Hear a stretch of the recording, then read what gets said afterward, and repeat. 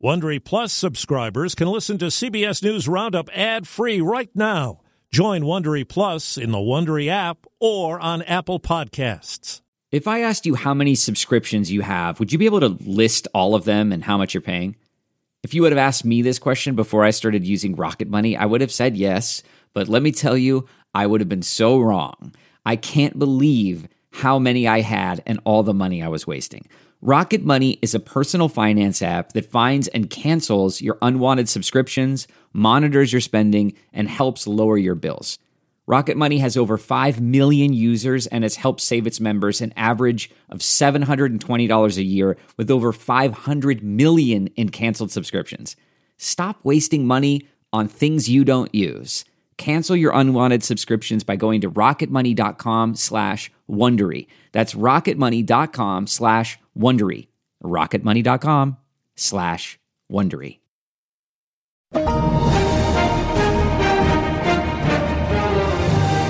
This is the CBS News Weekend Roundup. Coming up, Palestinians suffer without food or water as Israel steps up its attack against Hamas amid Hanukkah. Jews stood with gays, people of color, and it's time to stand with us now. Calamity at UNLV as a gunman opens fire on a campus in a city all too familiar with mass shootings. We're hearing sirens. We're getting text messages that this is not a joke. Run, hide, fight. In the Kaleidoscope with Allison Keyes segment, how worried should Democrats be with a disconnect with usually reliable supporters? No voting bloc is monolithic, especially black folks, and we have work to do. I'm Allison Keyes in Washington. The Israeli military says 2 soldiers were seriously hurt in a failed attempt to rescue hostages being held in Gaza. It says it killed numerous Hamas militants in an overnight operation Thursday. Some 1,200 Israelis died in the October 7th terror attack by Hamas, but the health ministry in Gaza says more than 17,000 Palestinians have been killed since then. This as Palestinians crowd together as Israel steps up its air and ground offensive. The United Nations estimates that nearly 2 million people have been displaced and many don't have food, water, or medicine. The White House says Israel could be doing more to reduce civilian casualties. The latest now from CBS's Ramy Inocencio. A new month in the bloodiest war between Israel and Hamas brought new death and destruction. At Nasser Hospital, the biggest in the south, this girl screamed, my brother," as casualties increased. In new footage, Israel's military said it targeted Hamas militants emerging from a tunnel in the area, and Israeli media showed the army had detained some 150 Palestinians, men stripped down to their underwear and blindfolded, claimed to be suspected terrorists. But Al Arabi Al Jadid News says one of its journalists is among them. The IDF has not commented yet. In Israel, on the first night of Hanukkah, families of hostages lit a menorah in Tel Aviv with 138 branches, each representing a hostage still in captivity. For Abion and her family, this year's Festival of Light is a mix of emotions. You have had family killed. You've had family set free. You still have family held hostage. How does that make this Hanukkah feel different? You feel the pain. Many Jewish Americans are wondering that right now, whether to put the menorah in their windows or whether to take them down. I say to every American, put a menorah in your window. Jews stood with gays, with people of color, with women for each of their fights. And it's time to stand with us now. A U.S. House committee Thursday launched an investigation into the learning environments and disciplinary practices of 3 of the nation's most prestigious universities over their testimony at a hearing about anti-Semitism on their campuses. The heads of Harvard, MIT, and the University of Pennsylvania told lawmakers they condemned anti-Semitism and Islamophobia and that there had been a rise in both. But even the White House criticized them for their answers to questions over whether calling for the genocide of Jews violates the code of conduct at their schools. CBS's Scott McFarland with more. Already under fire for not doing enough to stop threats and harassment of Jewish students on campus, 3 university presidents have been given a failing grade by Congress for their answers at a hearing this week. Does calling for the genocide of Jews violate Penn's rules or code of conduct? Yes or no? If the speech turns into conduct, it can be harassment. It is a context-dependent decision, Congresswoman. New York Republican Elise Stefanik, who led the questioning. Calling for the genocide of Jews violates Harvard Code of Conduct, correct? Again, it depends on the context. It does not depend on the context. The answer is yes. Has called on the university leaders to resign. The second gentleman, Doug Emhoff, weighed in at the national menorah lighting. We've seen the presidents of some of our most elite universities literally unable to denounce calling for the genocide of Jews as anti-Semitic. That lack of moral clarity is simply unacceptable. The testimony also led Rabbi David Wolpe to step down from an anti-Semitism advisory committee at Harvard. We were craving leadership and bluntness and clarity and directness. I did not feel as though I could stay in good conscience on the committee without more results. MIT grad student Talia Khan, who attended this week's congressional hearing, says her school hasn't taken enough action to discipline those who've made threats. This shouldn't be happening. It shouldn't be that students are crying every other day because they're so afraid of being publicly Jewish. In Albany, New York, a man accused of firing a shotgun outside of a synagogue just before the start of Hanukkah has chosen to remain behind bars. CBS's Peter King. The accused gunman faces federal firearms charges. Prosecutors say he's not allowed to own a gun because of illegal drug use. The suspect is an Iraqi-born U.S. citizen police say was having trouble with events in the Middle East. Officers say he told them, "Free Palestine," when they arrested him. The arrest report describes the weapon as a 12-gauge shotgun that he fired twice into the air. He could face 15 years in prison if convicted on that charge. Albany police say he could also be charged with a hate crime. Peter King, CBS News. About half of the nation's adults are suffering from loneliness, which puts people at risk for problems including heart disease and diabetes. But there's a program in New York meant to help. For these high school teenagers, spending the afternoon with people old enough to be their grandparents is their idea of a good time. Every Thursday, a group from the United Nations International School visits this New York City skilled nursing facility. Okay, I got one. For an afternoon of competition. Wait, that's not how you spell your name. And conversation. Parents who want to raise the home. It's the brainchild of 17-year-old Max Hochman, who started playing chess with his family at the age of 4. I started thinking about it during the COVID-19 pandemic when I heard about how my grandfather was kind of feeling lonely. I decided to just pick up the phone one day and call him and ask him to play chess online with me. I saw how that really improved his mood. That online chess game with his grandfather in Florida has morphed into 60 students visiting 3 facilities every week. I love all types of music. Much to the delight of residents like Lori James. You know, I'm seeing a lot of talking and very little chess playing. Is that what usually happens with these things? Yeah, sometimes. Yeah. Because that's how you connect to one another. Yeah. Maria Alomar introduced Daria Murnia to the game of dominoes. You said to me that the people in East Harlem, is that where you're from? Yes. They take dominoes very seriously. Very seriously. I won one game, but who's counting? In between chess moves, Luis Sanchez and Hugo Ilmesen discovered they had both lived in Panama. I was showing him some photos of me in Panama, and we were talking about it. We speak English, and then sometimes we'll speak Spanish. You know, there's a desire on their end to have the connection as well. It's not just the residents wanting to connect with the youth, but the youth wanting to connect with them. Just knowing that there's still genuine young people out there who's willing to, come and sit with us. Gives you faith? Yeah. Dr. John LaPook, CBS News, New York. Coming up, a terrifying mass shooting in Las Vegas.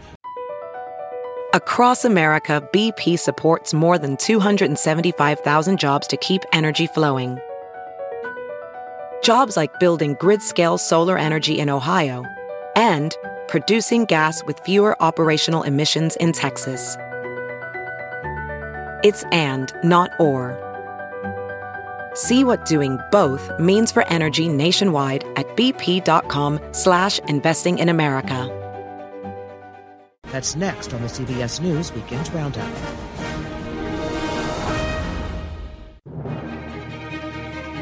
on the CBS News Weekend Roundup. I'm Allison Keyes. We're learning more now about the man who killed 3 faculty members at the University of Nevada, Las Vegas Wednesday in a terrifying attack that sent people on campus running for their lives. Police say the gunman brought more than 150 rounds of ammunition. It happened in a city where 60 people were killed in October 2017 in the deadliest shooting in modern U.S. history. CBS's Omar Villafranca. Surveillance video from the UNLV campus caught the deadly shootout between gunman Anthony Polito and officers. You see the 67-year-old appear to chase after an officer with a weapon in hand. A gunfight then ensued. The suspect was struck multiple times and collapsed to the ground.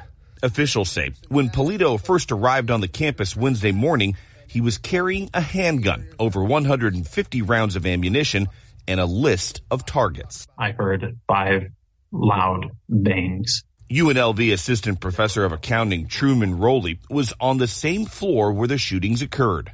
It wasn't until about 5-10 seconds later, another round of gunshots rang out, followed by a scream that we knew this was happening.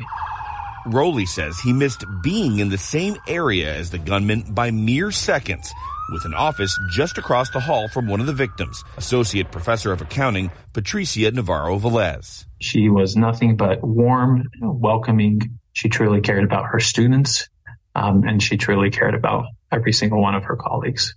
Officials have not confirmed the gunman's motive, but say that UNLV was just one of several schools the out-of-work professor had been rejected from. The suspect had a list of people he was seeking on a university campus.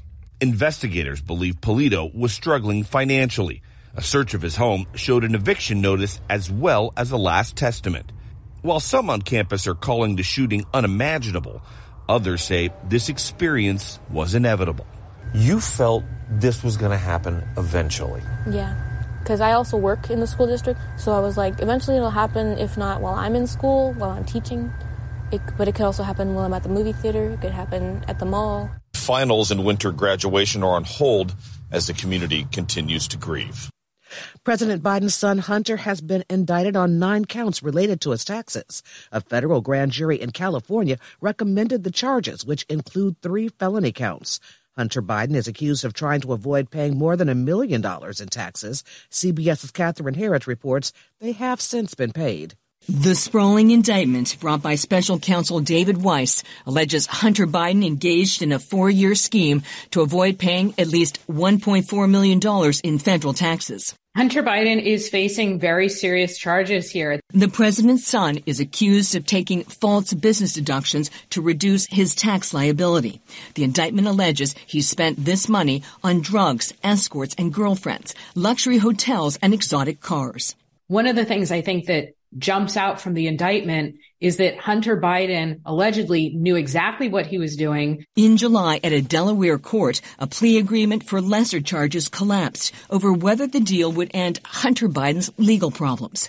2 months later, felony gun charges were filed in the same courthouse, alleging he lied about his drug use to purchase a gun in 2018. He pleaded not guilty. The previous plea deal fell apart in part because the judge didn't like that the gun charges were bundled in with the tax charges, and in part because there wasn't a meeting of the minds as to whether or not future charges could come. The new tax charges were filed in California because he lived there when the alleged crimes were committed. In a statement, Hunter Biden's attorney said, based on the facts and the law, if Hunter's name was anything other than Biden, the charges in Delaware and now California would not have been brought. This is exactly what Hunter Biden wanted to avoid with the plea deal. He wanted to be able to avoid jail time. If convicted on all counts, Hunter Biden could face up to 17 years in prison. He's already under subpoena to give closed-door testimony on Capitol Hill next week as part of the House Republican impeachment inquiry into his father. Before the charges, Hunter Biden's attorney said he was willing to appear on the condition the testimony is public. The White House is referring all questions to the Department of Justice. Catherine Heard, CBS News, Washington. There are worries now over the mental health of airline pilots after an off-duty Alaska Airlines captain allegedly tried to turn off the engines in mid-flight in October. The National Transportation Safety Board convened a mental health forum this week to look at what changes might be needed in the regulations for pilots. CBS's Chris Van Cleve takes a closer look at the problem. 19-year-old student pilot John Hauser was struggling with his mental health in silence for months, fearing seeking help would lead him to losing his FAA medical certification required to fly. He took his own life by crashing this plane in October 2021. John did not have a known history of depression. His mother, Ann Sue. In a letter describing the turmoil that John was silently facing, he wrote, "I want to seek help more than anything. I just know if I try, I will have to give up on aviation. And frankly, I'd rather not be here than to do that." Disclosing mental health issues can lead to a pilot being grounded by the FAA. United Airlines First Officer Troy Merritt grounded himself a year ago to get treatment for anxiety and depression. He says he's taking an approved FAA medication, but it could take another year out of work before regulators allow him to fly again. Had the barriers that are in place today not been there, I know I would have sought treatment earlier. One study found more than 56% of U.S. pilots avoid seeking medical treatment out of fear of losing their FAA certification to fly. We got the message loud and clear from all sides. If you want to fly, you can't admit anything is wrong. Court documents say off-duty Alaska Airlines captain Joseph Emerson allegedly took psychedelic mushrooms 48 hours before he attempted to turn off the engines of an airliner in mid-flight, reportedly telling police he'd been battling undiagnosed depression. Choosing between lying and flying without seeking help, that's not a choice. Following that October incident, the NTSB called this first-of-its-kind mental health forum. Board Chair Jennifer Homendy. It sounds like from where you sit as the chair of the NTSB, the existing regulations aren't good enough. The existing rules are arcane. At the very least, pilots and others need to be able to sit down, talk to a therapist, and not worry about the impact on their jobs. The FAA says it does provide a pathway for pilots to return to the cockpit, but ahead of the forum, the agency announced a panel to review existing mental health regulations. FAA Administrator Michael Whitaker. We need to have a system that allows people to be more forthcoming and to have treatment for issues that shouldn't keep you out of the cockpit. The FAA has conducted similar reviews in the past that yielded few changes. A 2016 survey from Harvard, so pre-pandemic, found about 1 in 8 pilots could qualify as clinically depressed. The nation's largest pilot union is joining the call for change, saying the existing system is outdated. Chris Van Cleve, CBS News, Reagan National Airport, Virginia. Coming up, a first-of-its-kind court ruling over an abortion in Texas. That's next on the CBS News Weekend Roundup. On the CBS News Weekend Roundup. I'm Ellison Keys. A first-of-its-kind ruling in Texas where a judge is allowing a woman to get an emergency abortion. The state has a near-total ban, but doctors say the woman's child would be likely to die after birth. CBS's Janet Shamlian. After asking a Texas court for an exception to one of the nation's most restrictive abortion laws, I am going to grant the temporary restraining order. A Democratic judge ruled Thursday that Katie Cox, a 31-year-old mother of 2, is allowed to have the procedure. This case proves that abortion is essential, life-saving health care. Cox is 20 weeks pregnant with a fetus diagnosed with a likely fatal genetic abnormality. Her lawsuit, filed earlier this week, states if she continues the pregnancy, it could jeopardize her ability to have children in the future. The idea that Miss Cox wants desperately to be a parent, and this law might actually cause her to lose that ability, is shocking.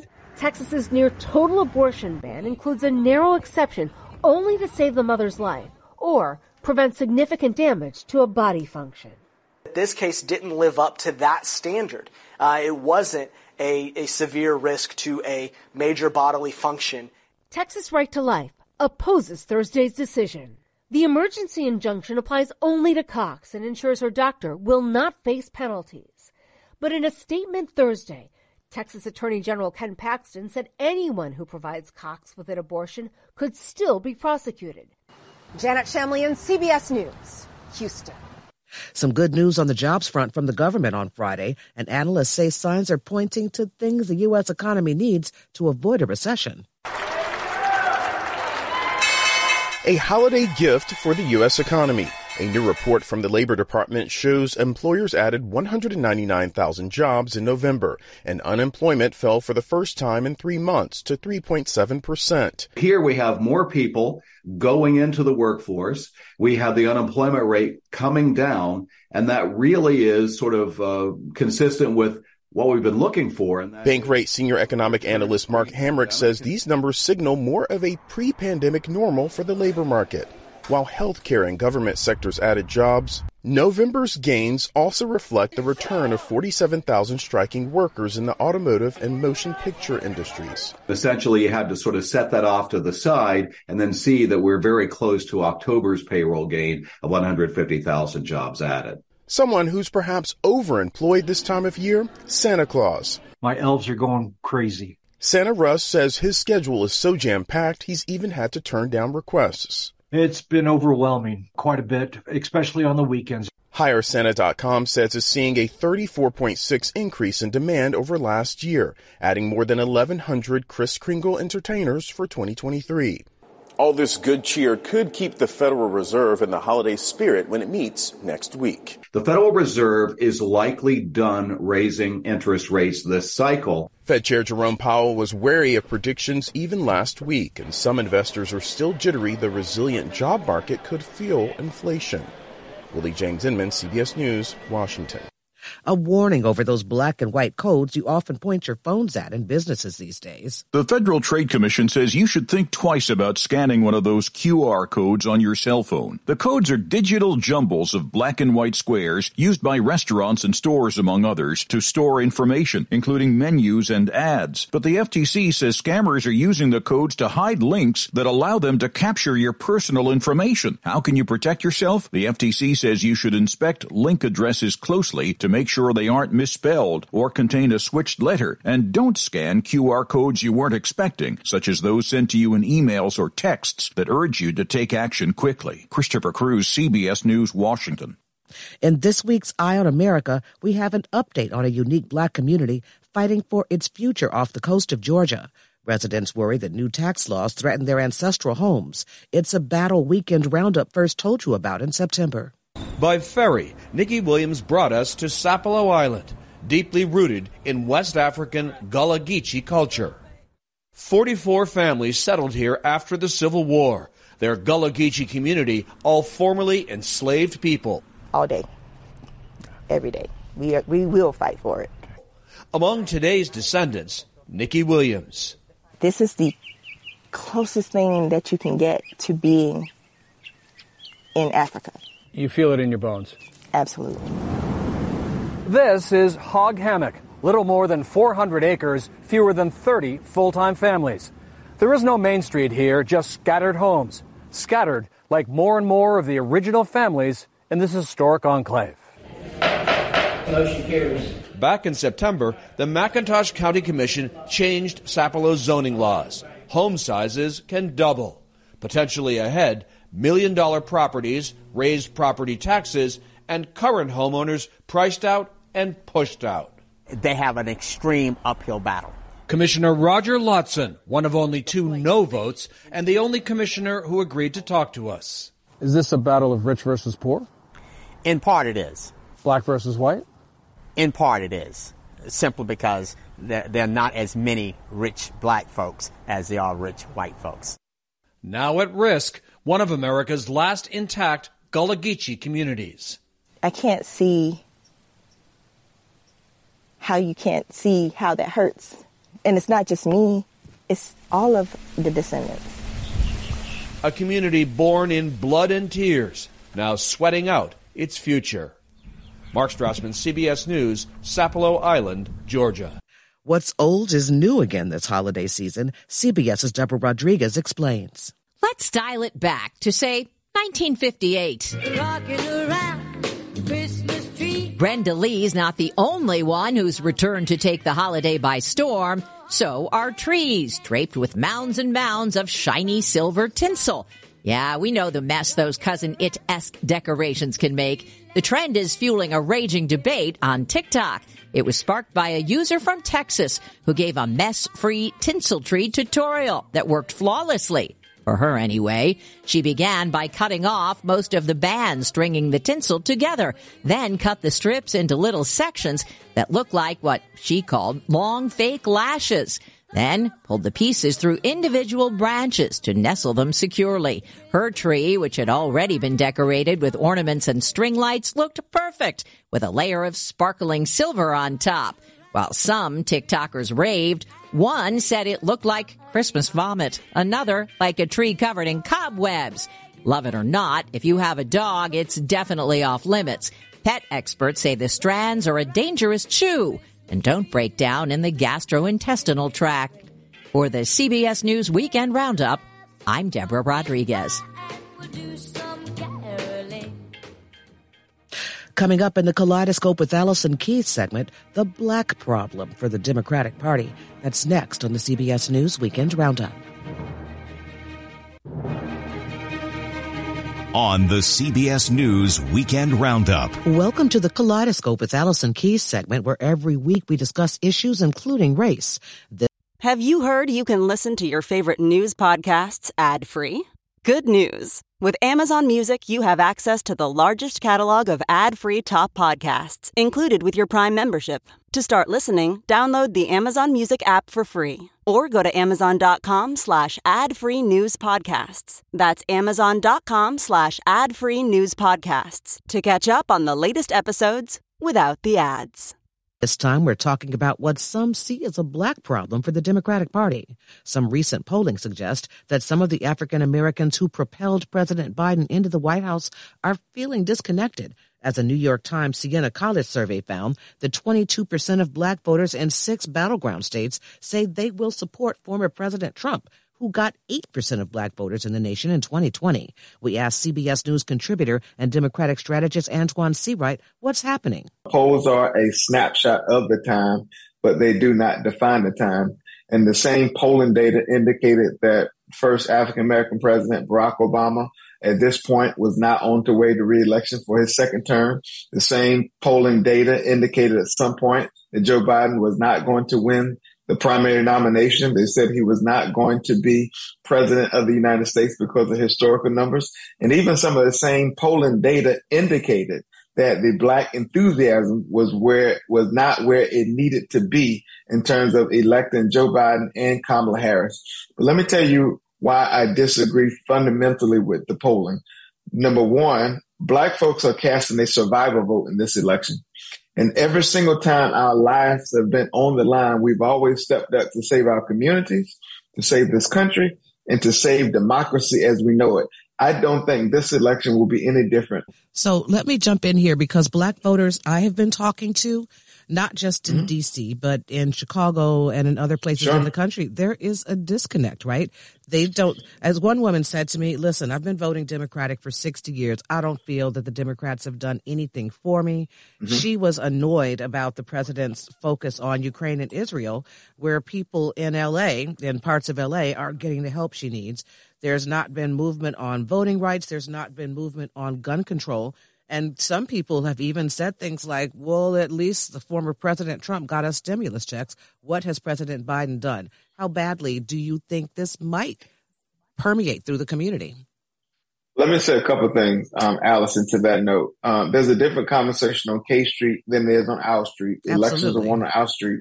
Elections are won on Owl Street. As a 38-year-old black man from South Carolina, trust me, I'm frustrated too, because I want things to move at light speed pace, and I want things to happen overnight. However, we did not get here overnight, so our problems will not be solved overnight.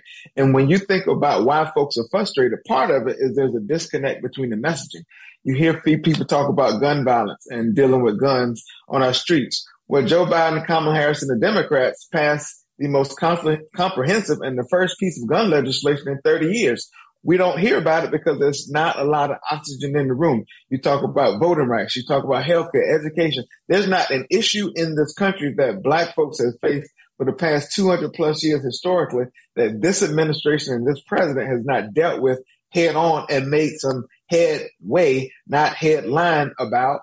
But however, we don't always hear about it. And that's where I think my party has to do a better job of reaching folks right where they are.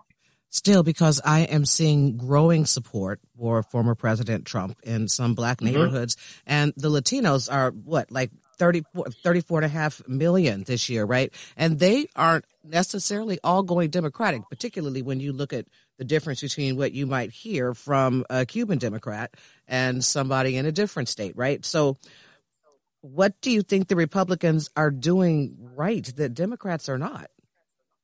Well, one, they're being consistent, even if it means consistent lying about what they're attempting to do or what they're doing.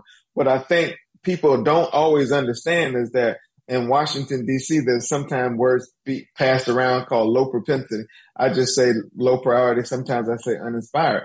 But low propensity, low priority, uninspired voters are the number one targets for misinformation and disinformation.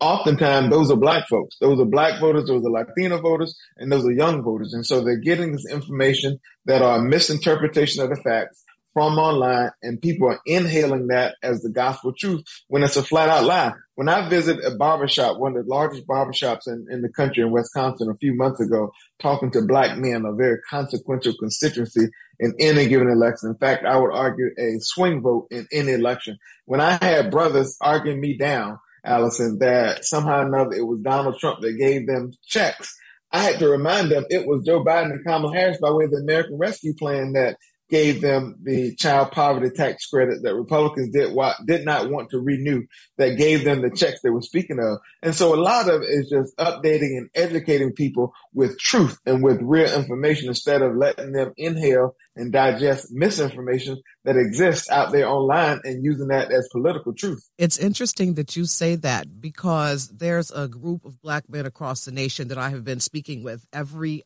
election for the last 4 years. And they are telling me they are not feeling the Democratic Party. They are not feeling President Biden. And what they said was they would have been down to support Kamala Harris, right? But the Democrats basically have lowered her star to the point that they say, wouldn't even be a viable replacement for him if he decides not to run. You know what's so sad about that is Kamala Harris is a black woman who looks like my mother, my sister, my grandmother, my aunts. And I don't know a more consequential elected official who served at the vice president's level than Kamala Harris. And I say that with all due respect to now President Joe Biden. And when you think about who and what we're up against, and that's what sometimes I don't think these brothers understand. When you have a party who rather ban books than bullets, you have a potential presidential nominee who thinks that slavery was somehow a job training program that generationally benefited black folks. When you have a former president of the United States refer to a black woman as a dog, as Donald Trump did, I can go on and on and on about the things that this extreme party on the other side represents and what they have not done and what they fought against when it comes to our community. At the end of the day, I am happy to try to make the comparison of the Republican Party versus the Democratic Party and who's done what for black folks. And I am willing to bet your last paycheck on this, Allison. There's not been a party in modern day history, or at least a president and vice president, that has moved the needle with black folks than Joe Biden and Kamala Harris, including when you talk about capital, one of the things that's on the mind of a lot of black men, $100 billion in the American Rescue Plan to help rescue small black and brown businesses. I'm going to jump into this commercial now. Both parties are calling each other the extreme, right? And people out on the street are not hearing it. They do not see or hear the whole bubble in Washington. And what I'm hearing from people is there is not a lot of enthusiasm for this party. So last question and short answer for me, is this going to put the Democratic Party in trouble in 2024? Look, Allison, you will not get me disagreeing the fact that we have work to do. That's Democratic strategist Antoine C. Wright. Hear the extended version of the interview on the CBS News Roundup podcast. Coming up, the surprising thing that some in Florida are going without. That's next to the CBS News Weekend Roundup.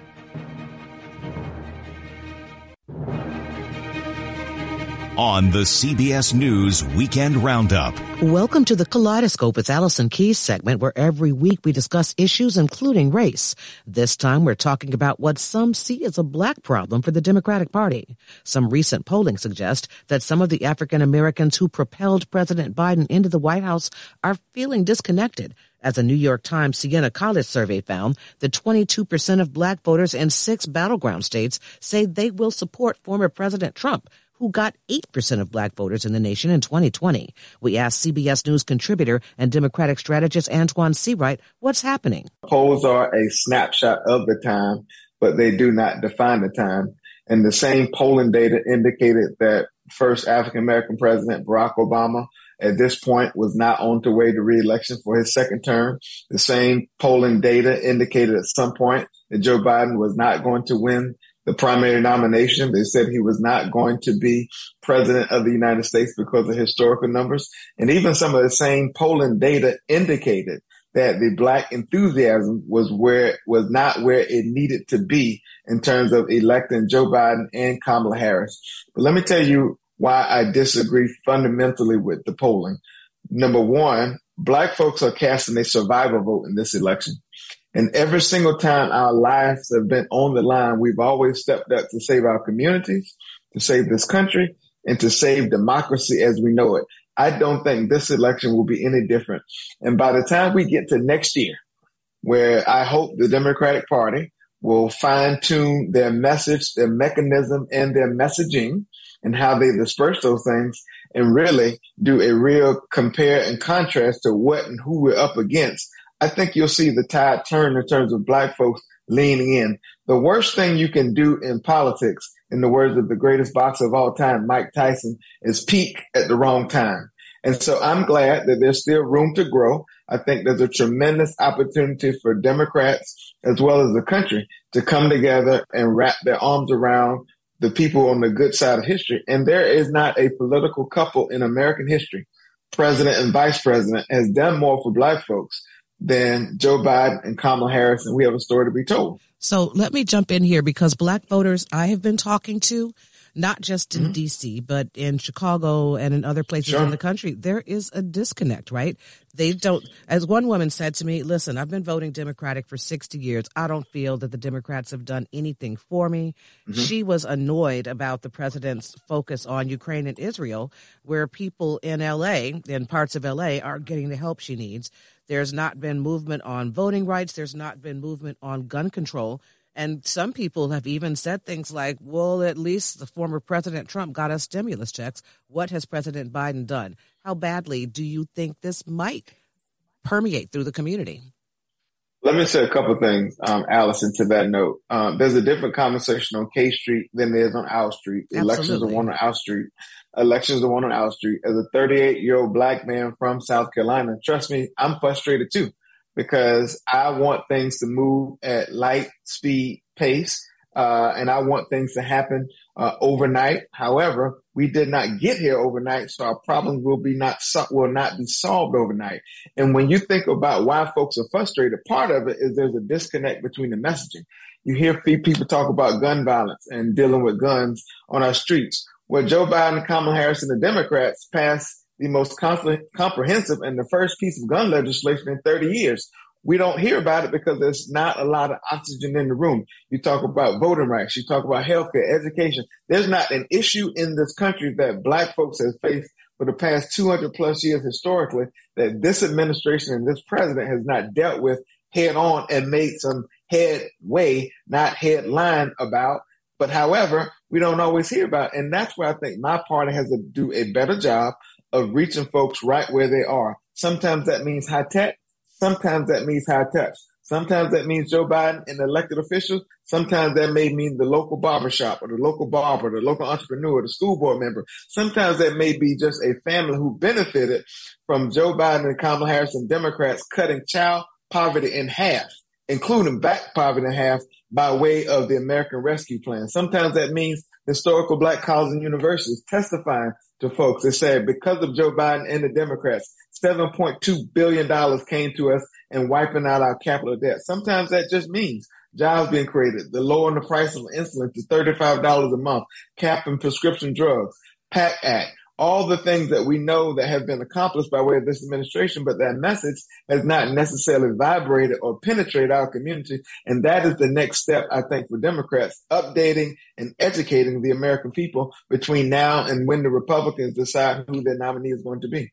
Still, because I am seeing growing support for former President Trump in some black neighborhoods, and the Latinos are like 34.5 million this year, right? And they aren't necessarily all going Democratic, particularly when you look at the difference between what you might hear from a Cuban Democrat and somebody in a different state, right? So what do you think the Republicans are doing right that Democrats are not?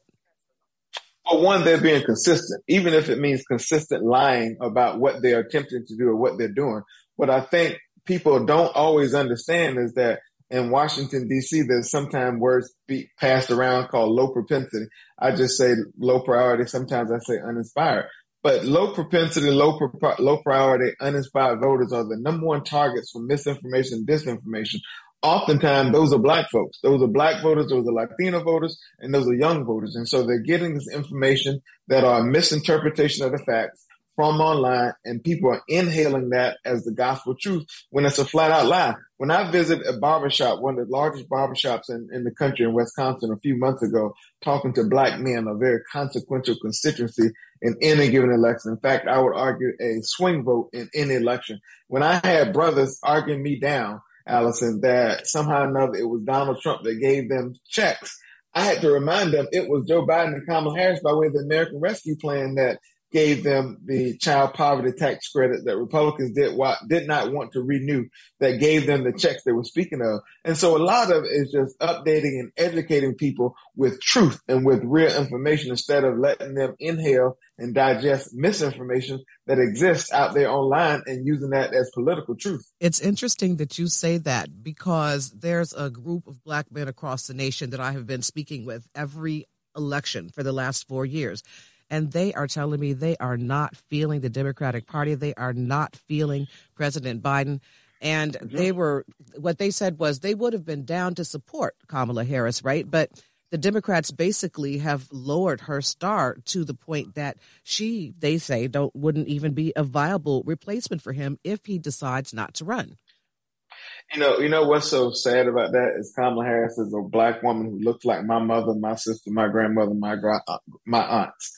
And I don't know a more consequential elected official who served at the vice president's level than Kamala Harris. And I say that with all due respect to now President Joe Biden. And when you think about who and what we're up against, and that's what sometimes I don't think these brothers understand.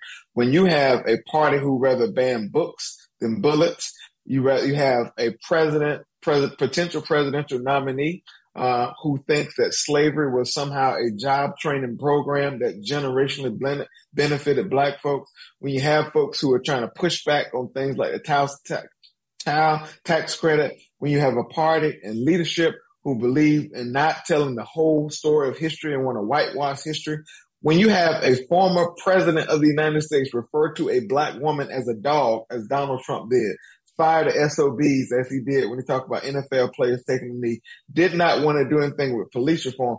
I can go on and on and on about the things that this extreme party on the other side represents and what they have not done and what they fought against when it comes to our community. Well, yet we're having to have this oversized discussion about who is for us and who's against us.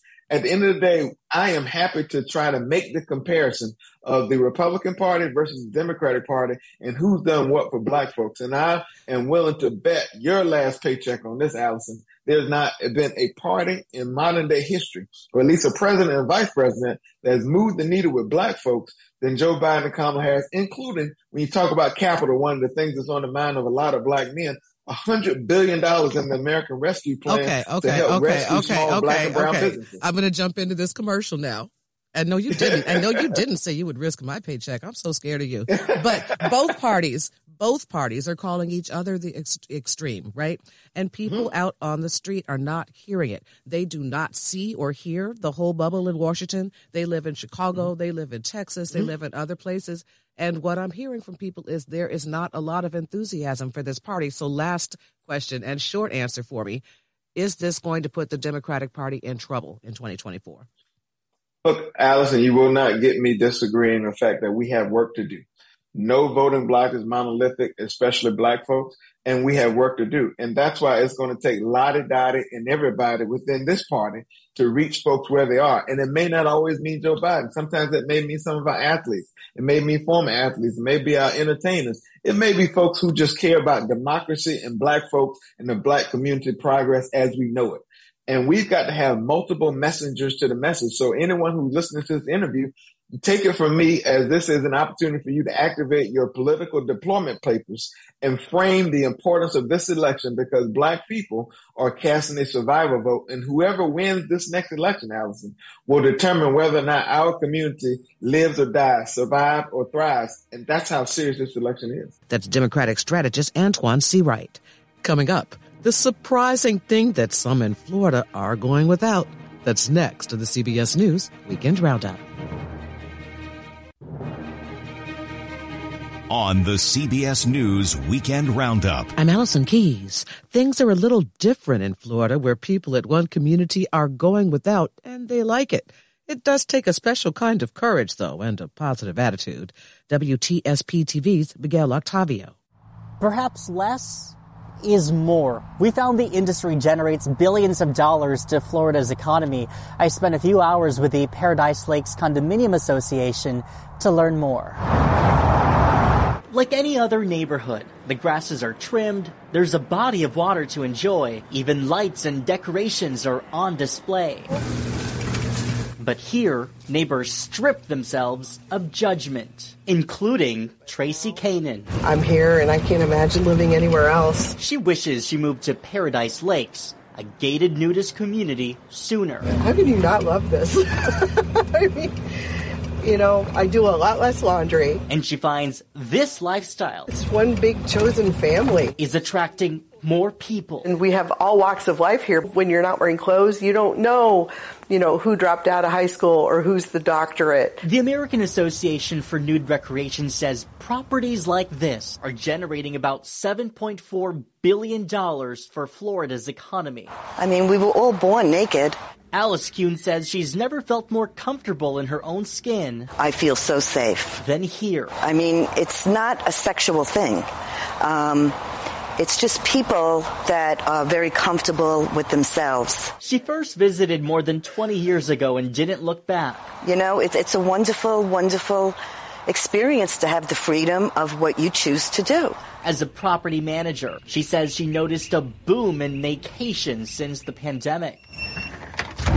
Business is busy here, with rooms available for vacation. I'm seeing a lot of younger people come in, which is great. But I love the countertops on. The rooms for rent, Tracy designed with different themes, from Alice in Wonderland, Boogie Nights, Old Cape Cod, and even Star Wars. They just want to be themselves and explore who they are, and this is a great place to do that. Here, nothing beats the sense of freedom and community. Oh yeah, it's a great time here. Neighbors, naked or not, often gather.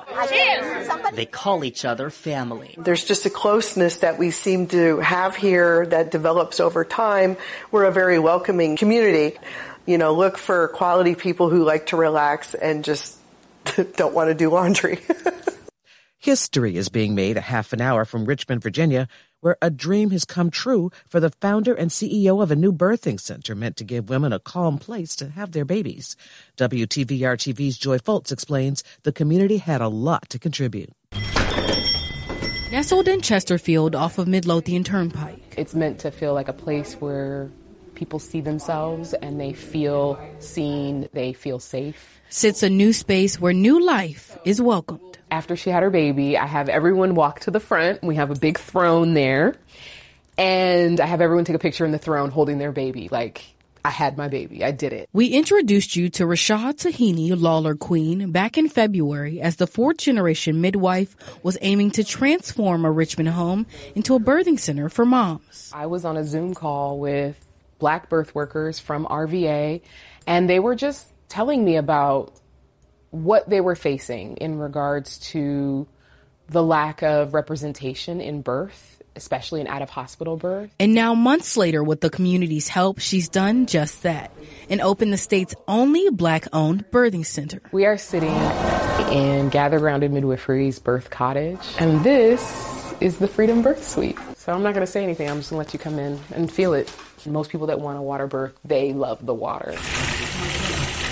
Despite having to change locations because of permit issues, the 20-year midwife persevered and found a new place to welcome new babies into the world. This is going to be like labor. It's going to take me down all different roads, and I know where I'm trying to get to, but how I'm going to get there, I don't know. And I couldn't have opened this space without all of the generous donations, all of the love. With the GoFundMe raising over $30,000 and the business receiving donations of all types. Can I give you art? People who came and they wanted to give toys, they wanted to drop off diapers. Lawler Queen says it's because of the community support she's able to support other families through one of the most significant moments of their lives. It really gives them even more power. It gives them a greater voice, and it provides them the opportunity to birth without fear, to birth in freedom, to give birth to their baby in a way that affirms them and affirms their family and affirms how they want to move forward after they have this baby. Finally, the nation says farewell to a man who changed the face of television. Writer and producer Norman Lear died this week at the age of 101. He's being remembered as a champion for social justice who used comedy to shine a light on prejudice, intolerance, and inequality. My name is Norman Lear. For a time on television, Norman Lear was king. Boy, the way Glenn Miller played. His reign began in 1971 when he created an insurgent little sitcom, All in the Family. The language was shocking. Now let me tell you something. If your speaks in your space want their rightful share of the American dream, let them get out there and hustle for it just like I done. The topics, from homosexuality to rape to racism, were rarely seen on TV before. The central character, a politically incorrect working-class bigot, Archie Bunker. I didn't have no million people out there marching and protesting to get me my job. No, his uncle got it for him.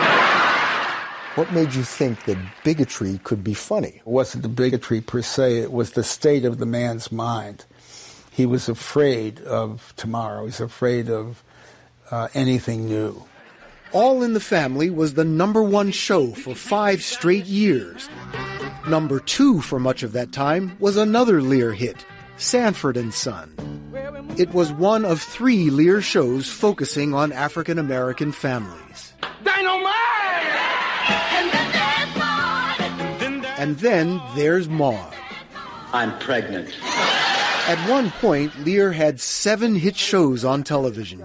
Did you plan to topple old taboos when you put these shows on the air? There weren't taboos to me. You could hear anything we were saying on in a schoolyard. What was the big surprise? I think the big surprise was that you put it on TV. First one to do it. I fess up. Norman Lear changed the face of television, and in the process, changed the way we saw ourselves. Billy Whitaker, CBS News, Hollywood. That's it for the Weekend Roundup. Thanks for listening. We want to get your feedback. Send us your thoughts and story ideas to weekendroundup@cbsnews.com. As always, you can find the program online on Apple Podcast or wherever you get your podcast. Sarah Fishman is the technical supervisor, and Alan Pang provides production assistance. Tara Lipinski is the executive producer. Have a great week. I'm Allison Keys, CBS News. Hey, Prime members, you can listen to the CBS News Roundup ad-free on Amazon Music. Download the Amazon Music app today. Or you can listen ad-free with Wondery Plus in Apple Podcasts. Before you go, tell us about yourself by completing a short survey at Wondery.com/survey. I'm Mo Rocca, and I'm excited to announce Season 4 of my podcast, Mobituaries. I've got a whole new bunch of stories to share with you about the most fascinating people and things who are no longer with us. From famous figures who died on the very same day to the things I wish would die, like buffets. Listen to Mobituaries with Mo Rocca on the iHeartRadio app or wherever you get your podcasts. Hey, it's Matt Norlander with the CBS Sports Eye on College Basketball podcast, and it is tournament time, people. So listen to the one podcast that will cover every upset, Cinderella, Bracket Buster, Sleeper. We've got it all covered, every round, reaction shows, all the way up through the championship game in Glendale, Arizona. To find us, search Eye on College Basketball podcast wherever you get your podcasts.